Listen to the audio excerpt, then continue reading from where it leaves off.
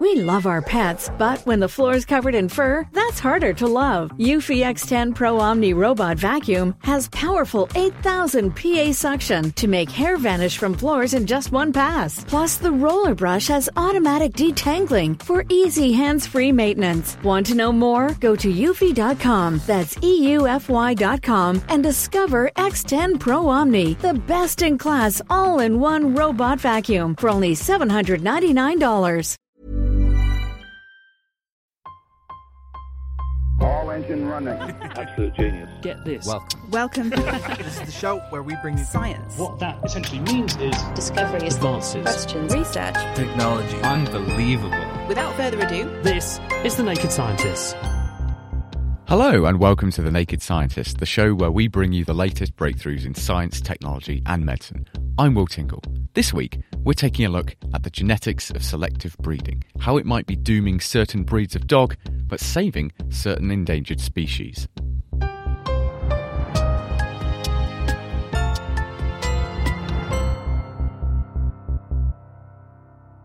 Now, before we dive into how selective breeding is shaping the world's animal species, we must first ask what it is, how far it goes back, and perhaps what drove it to begin with. And so I spoke to author of Unnatural Selection, Katrina van Groo. I think it's important to say what selective breeding is not. And it's very tempting to use the word interchangeably with domestication. And I consider these to be two very distinct processes. Domestication is the transformation of wild populations of animals into self-sustaining populations of tame ones. Selective breeding, by contrast, is an ongoing, inexorable process, and that's what happens to those tame animals afterwards.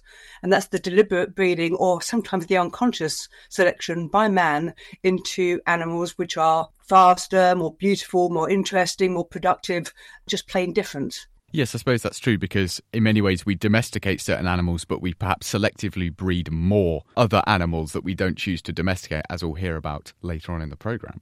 You can domesticate something without actually selectively or consciously selectively breeding by enclosing the animals, by feeding the animals. So, for example, foxes can be almost self-domesticated to get used to being in the proximity of man without man actually actively stepping in and choosing which fox breeds with which. With all that being said then, what would be considered the first animal that humans selectively bred? Dogs, without a doubt. So dogs would probably have, wolves, the wild ancestor of dogs, would have probably hung around human habitations to get scraps of food and accompanied humans on hunts, or maybe the humans accompanied dogs on hunts. And they almost self-domesticated before humans actually stepped in and began actively, selectively breeding them. Was the idea then that we had these wolves and wanted them to stick around, so we decided to, one way or another, breed them so that the more amiable traits, the more friendly traits were the ones that stuck around? People like to have animals. They like to keep animals. Children adopt animal babies that they pick up in the forest. They bring them home. They rear them. People like to be around animals. So an animal that's got an interesting markings or might have been more friendly than others may have actually been some of the first that were kept, maybe bred after that. It's difficult to say. Certainly, fast forward a few thousand years and people were actively, selectively breeding animals that they were keeping in their communities, ceasing that hunter-gatherer lifestyle and settling down in permanent or semi-permanent communities and actually deliberately breeding livestock for food or wool, actively breeding and cultivating plants as well. But certainly dogs came first, and how much was deliberate breeding and how much was just opportunistic, it's very hard to say.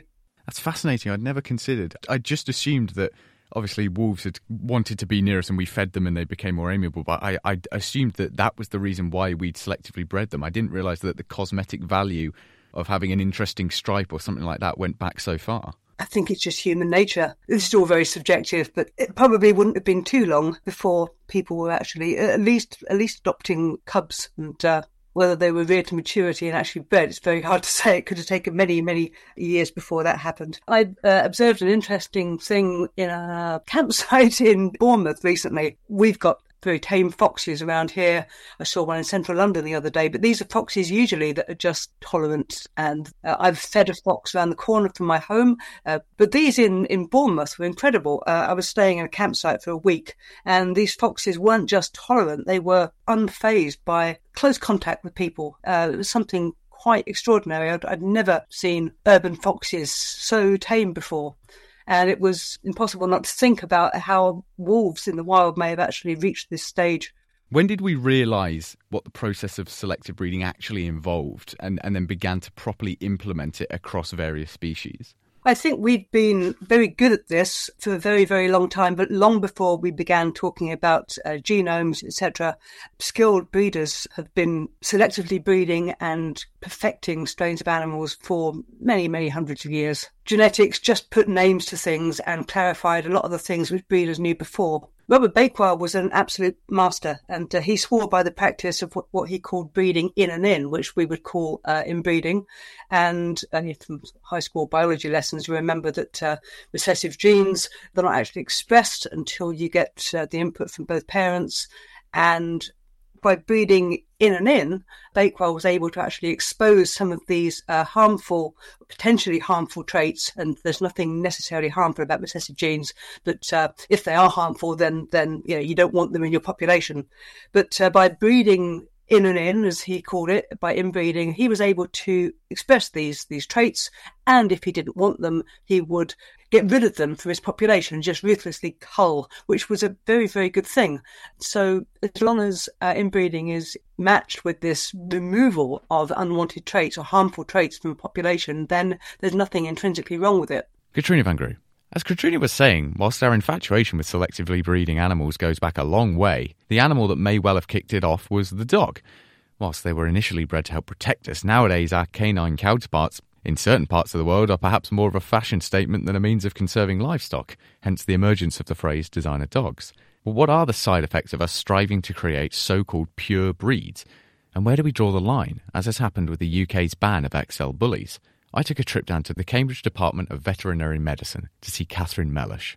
Humans have been probably selectively breeding dogs for possibly as long as 10,000 years ago. So somewhere between 10 and 5,000 years ago, humans sort of started to actively breed dogs to help them do the jobs they wanted them to do. Hunt, primarily, guard, maybe herd sheep, and also serve some companion purposes as well. But I think it's safe to say that selective breeding has not been done as intensively in the past compared to what it's been done within the last maybe 200 or 300 years, when humans have really sort of ramped up the selective pressure to produce a far greater number of dog breeds, increasingly designed to not only behave a certain way, but to look a certain way as well. When you try and create a more and more specialised dog for a task you want to complete, it seems you're going to get a smaller and smaller pool of dogs you can choose from when you come to breed these. So what kind of issues arise when you have a smaller gene pool to select from? So to make the fastest progress when you're selecting for a particular trait, you can make progress very quickly if you breed dogs that are closely related to one another, because they tend to share the characteristics that you're selecting for. And that, by definition, will lead to a decreasing gene pool. And that means that the dogs within that population, their genetics are increasingly similar to one another. And that means that they can't adapt to new changes that might come along. And they tend to have an increase in what we call regions of homozygosity within the DNA. And that can lead to an increase in deleterious genetic mutations or genetic variants that cause a particular disease. And selecting against those deleterious mutations becomes increasingly difficult when the dogs within the gene pool, their DNA becomes more or less the same as one another. Seemingly to counter this then, there's been, as I perceive it, an increase in two different species of dog being crossbred so that you get perhaps a more genetically diverse individual at the end of it. But is that always the case? I think the idea behind these designer breeds, the cockapoos and the labradoodles, is yes, just as you've said, you get the best of the different breeds. I think they are perceived to be healthier because they are, in inverted commas, crossbreeds. But I think there's evidence that some of these dogs are just as inbred as what we think of as the purebred dogs, because the breeders will take, for example, a Cocker Spaniel and breed it to a poodle, and that's what we would call an F1 Cockapoo. But if that dog is then bred to a purebred poodle or a purebred Cocker Spaniel, then you start to get inbreeding. And I think that some of these designer dogs that are bought are probably just as inbred as some of the purebred dogs. But my concern is that the people who are breeding these designer dogs are maybe not taking advantage of health testing to the extent that the purebred dog breeders do. So they're not, having the sort of hips tested or elbows tested or eye examinations or doing some of the genetic tests that the conscientious breeders of the purebred breeds are taking full advantage of. So I think they can be a bit of a misnomer that they're crossbreds. Many of them are not crossbreds anymore.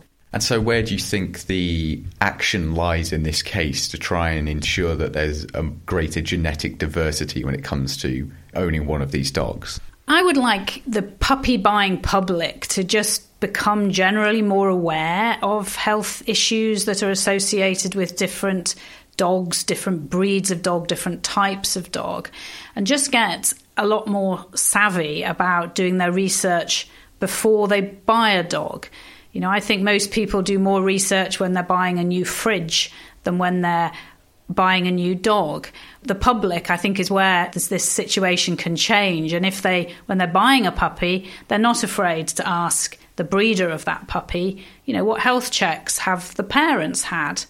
But a conscientious breeder won't mind you asking questions about how the puppy was bred and the health checks that the parents had, in the same way that a conscientious breeder will ask the puppy buyer, what kind of home are they going to be able to provide?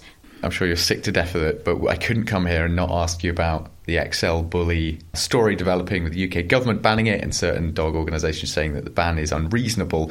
What's the genetics take on this? Is there any point in attempting to ban a breed if you can just recreate it, or is there a genetically distinct XL bully that could be banned in the first place? I think the XL bully is a considerable problem for our society. They've been responsible for just over half of the sort of dog-related human deaths in the last couple of years. So I think, it does need to be addressed. And I think it's very naive to ignore the fact that behaviours are inherited. We're not surprised when our Labrador Retriever puppy retrieves a ball or our Whippet chases a rabbit.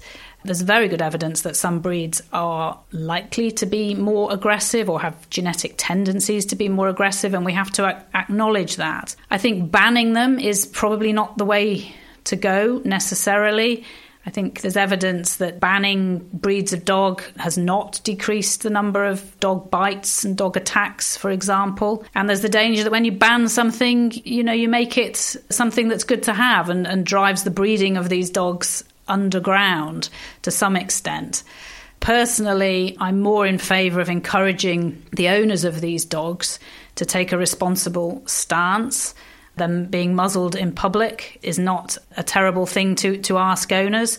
If the dog is trained to wear the muzzle, it's not a big deal. The dog will be perfectly happy wearing one. So I think, I'm not particularly in favour of banning them outright, but let's put some measures in place that increase the responsible dog ownership aspect of keeping an XL bully. Catherine Mellish.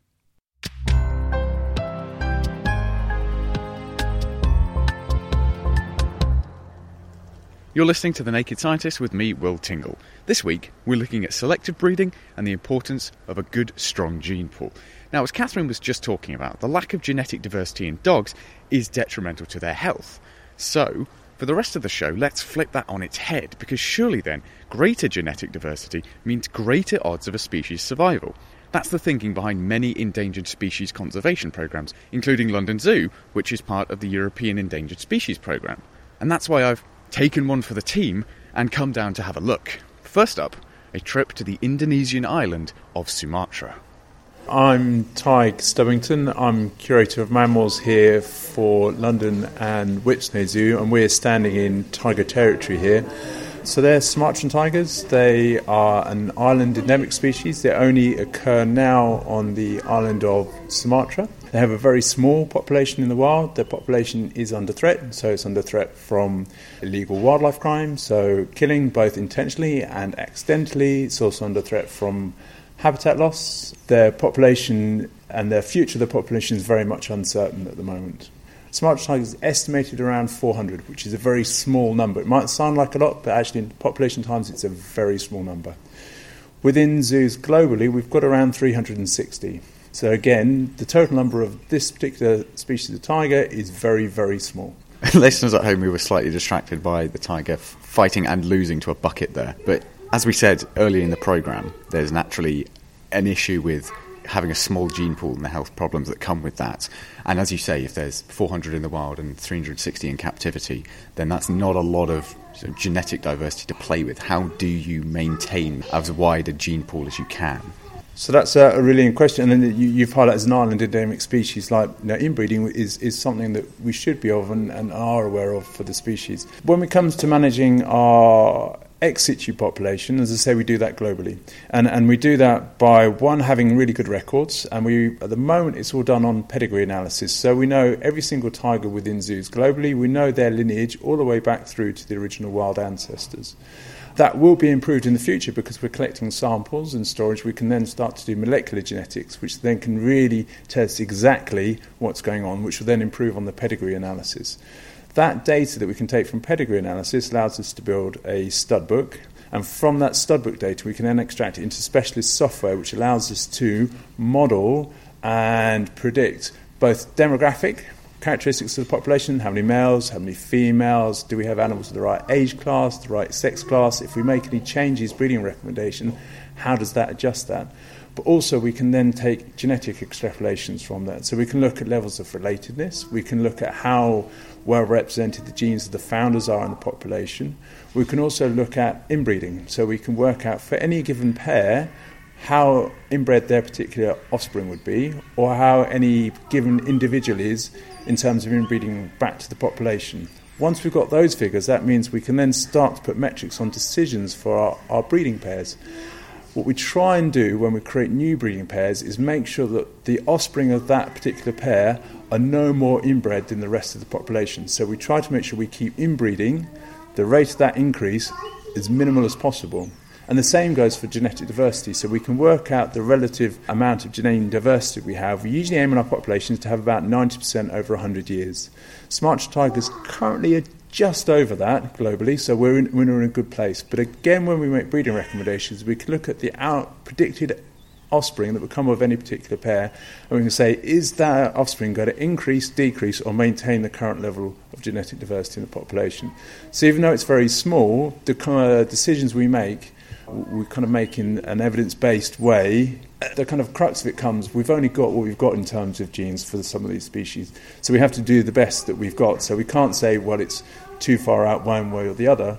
We have to make the best that we can with what's available. What is the benefit of having a genetically diverse population? Part of it is our kind of responsibility when we deal with wild animals to maintain as much as we've got, because we can't recreate these animals. We can't recreate genes, so we've got that kind of benefit of it. The other reasons kind of managing populations is the association with health, fitness, well-being. One of the things we want for our animals in our zoos is that they thrive, that their well-being is upmost to us, but also that they're competent animals. And by that we mean that they're animals that are able to live and thrive in our ex situ, within our zoo environment, but also potentially, for those that have an insurance role, able to live and thrive in the wild environment, so that they could then go on to produce self-sustaining populations in the future. So genetics is a really key important part of that. So would it be useful then if I was like, with so few of these in the wild and in captivity, each one is therefore presumably, I don't want to use the word valuable, but there is great value in having each one of them being peak fitness. Is there someone in charge who looks after each individual tiger and makes sure that they're at the sort of the peak of what they could be? I think what's really important is it's the population overall is the most important thing. Then there's always a schism there between the individual and the population. But in terms of people in charge of that, the way we organise ourselves is that for each species where we define there's an important role, going back to that process we spoke about, the tag will appoint someone to coordinate a program. So within zoos, we call that a European ex situ program. So I'm the coordinator for Sumatran tigers. But I don't do that alone. So we have a colleague of mine who is assistant coordinator. So that's Lucy Reed, who's one of our keepers. I'm also supported by a species committee of other people who have expertise in tigers within European zoos within Europe. I'm also supported then by advisors. So we had 2 veterinary advisors, we have a conservation advisor, a science advisor, and a population biologist to survive. So I know a little bit, but I'm not a specialist in those roles. We then operate as a group then to monitor the population, make recommendations to make sure that our links with our in situ partners are strong. And one of the outcomes of that was that we created a kind of subset of of ZSL called Wildcats Conservation Alliance, which funnels all funding directly out for tiger conservation projects in situ. So we make sure that we're linked up in a kind of one plan approach. So both animals that are in captivity and animals in the wild. So we're not just separate entities. And also when I go back to making that decision, we have people from Range State University, those that are working with tigers in situ, feeding into our decisions as to why we have tigers within zoos overall. And with tigers also, we, as I say, collaborate again. It comes on a global species management program. There's again a group of us that meet regularly to talk about tigers globally, both the kind of in situ and the kind of ex situ population. A lovely burgeoning population of healthy, genetically diverse tigers. What's the plan after that? Is it as simple as just throwing them back out into the wild?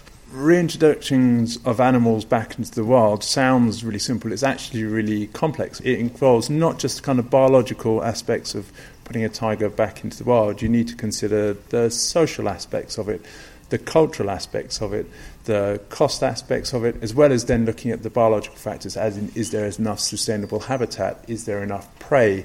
We also at ZSL have the expertise looking at disease, so we do a lot of disease risk analysis work to make sure that when we reintroduce an animal back into the wild, we're not reintroducing new diseases which could then harm potentially fragile ecosystems. And there's all the disease screening work that goes to make sure the individual animals are then put back into a wild situation appropriately. So it sounds really good. It's actually really difficult to do. And for tigers, you can imagine in the kind of complex environment where the threats are still present and there's so much uncertainty about the security of the wild population, that's not necessarily the right thing to be doing at the right time. So when we do introductions, we're looking to return viable, long-term, self-sustaining populations that don't need conservation intervention. So it's not just kind of like a case of returning an animal nicely back into the wild. It's actually really achieving a long-standing, worthwhile goal. So that's the case when you have a very endangered species. But if we take things a step further, what happens for species that are extinct in the wild and only exist now in zoos? It's over to the Tropical Birdhouse to find out more. Hi there, my name is Gary Ward and I am the Curator of Birds here at the Zoological Society of London. I think this is going to be the hardest interview of my entire career, really going to take all of my journalistic integrity because we are in, as I'm sure you've twigged by now, listeners, a room full of exotic birds.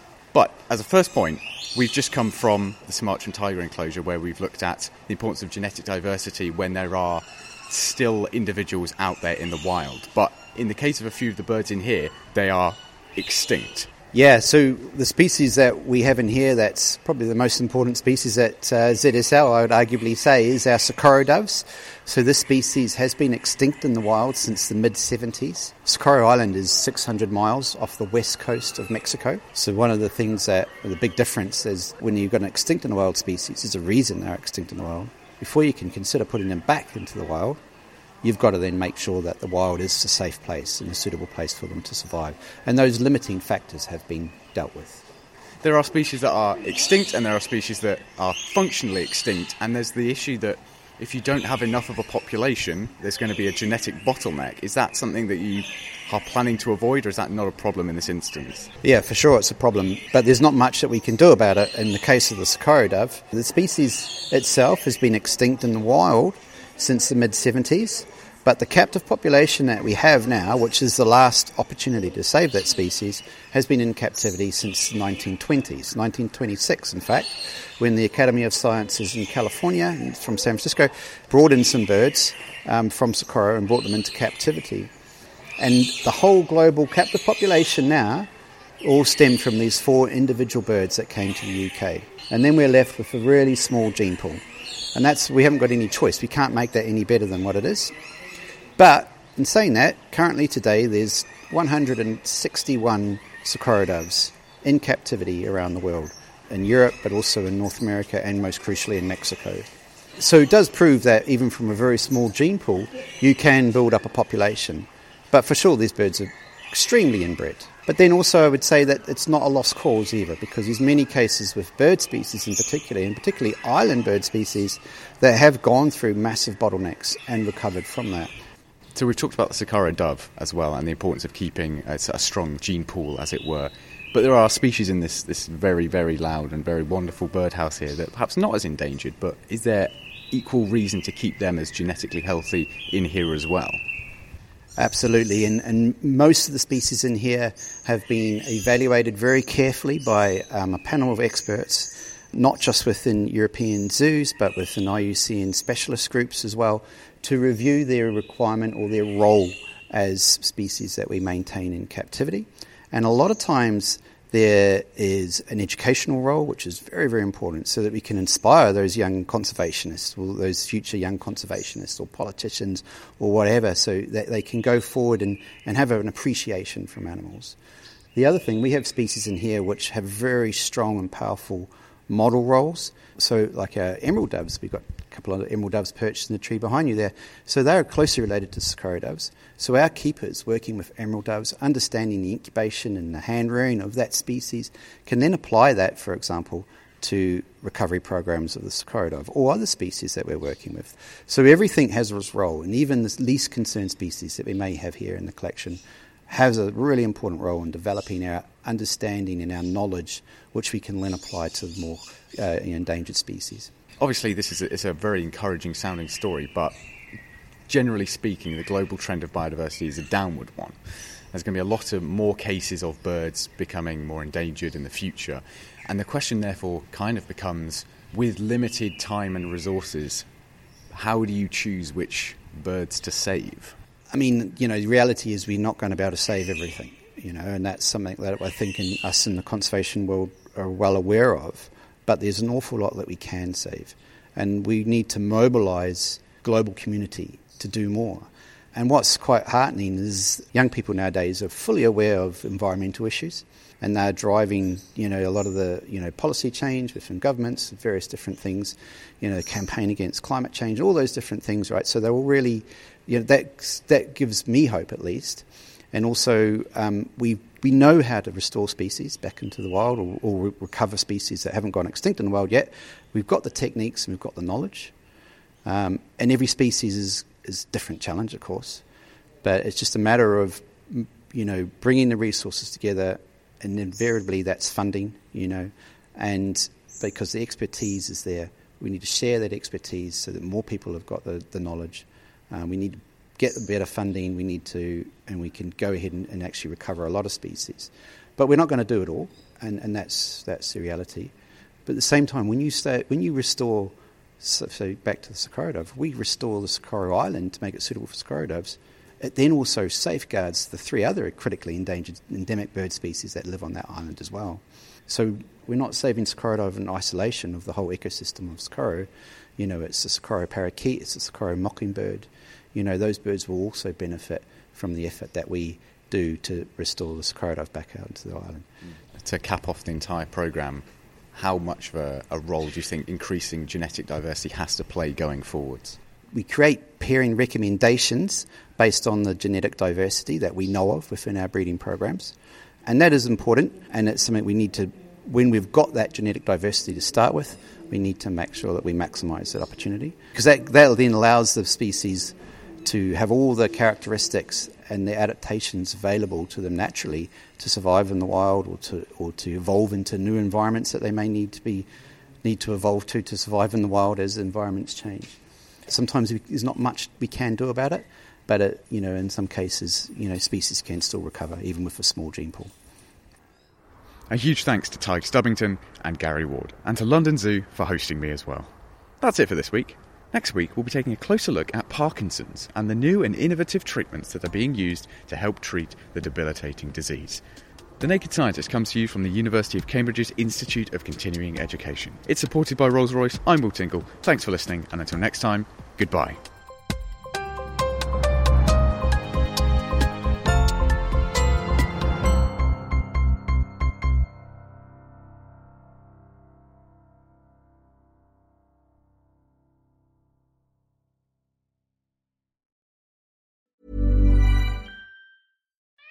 We love our pets, but when the floor's covered in fur, that's harder to love. Eufy X10 Pro Omni Robot Vacuum has powerful 8,000 PA suction to make hair vanish from floors in just one pass. Plus, the roller brush has automatic detangling for easy hands-free maintenance. Want to know more? Go to eufy.com, that's EUFY.com, and discover X10 Pro Omni, the best-in-class all-in-one robot vacuum for only $799.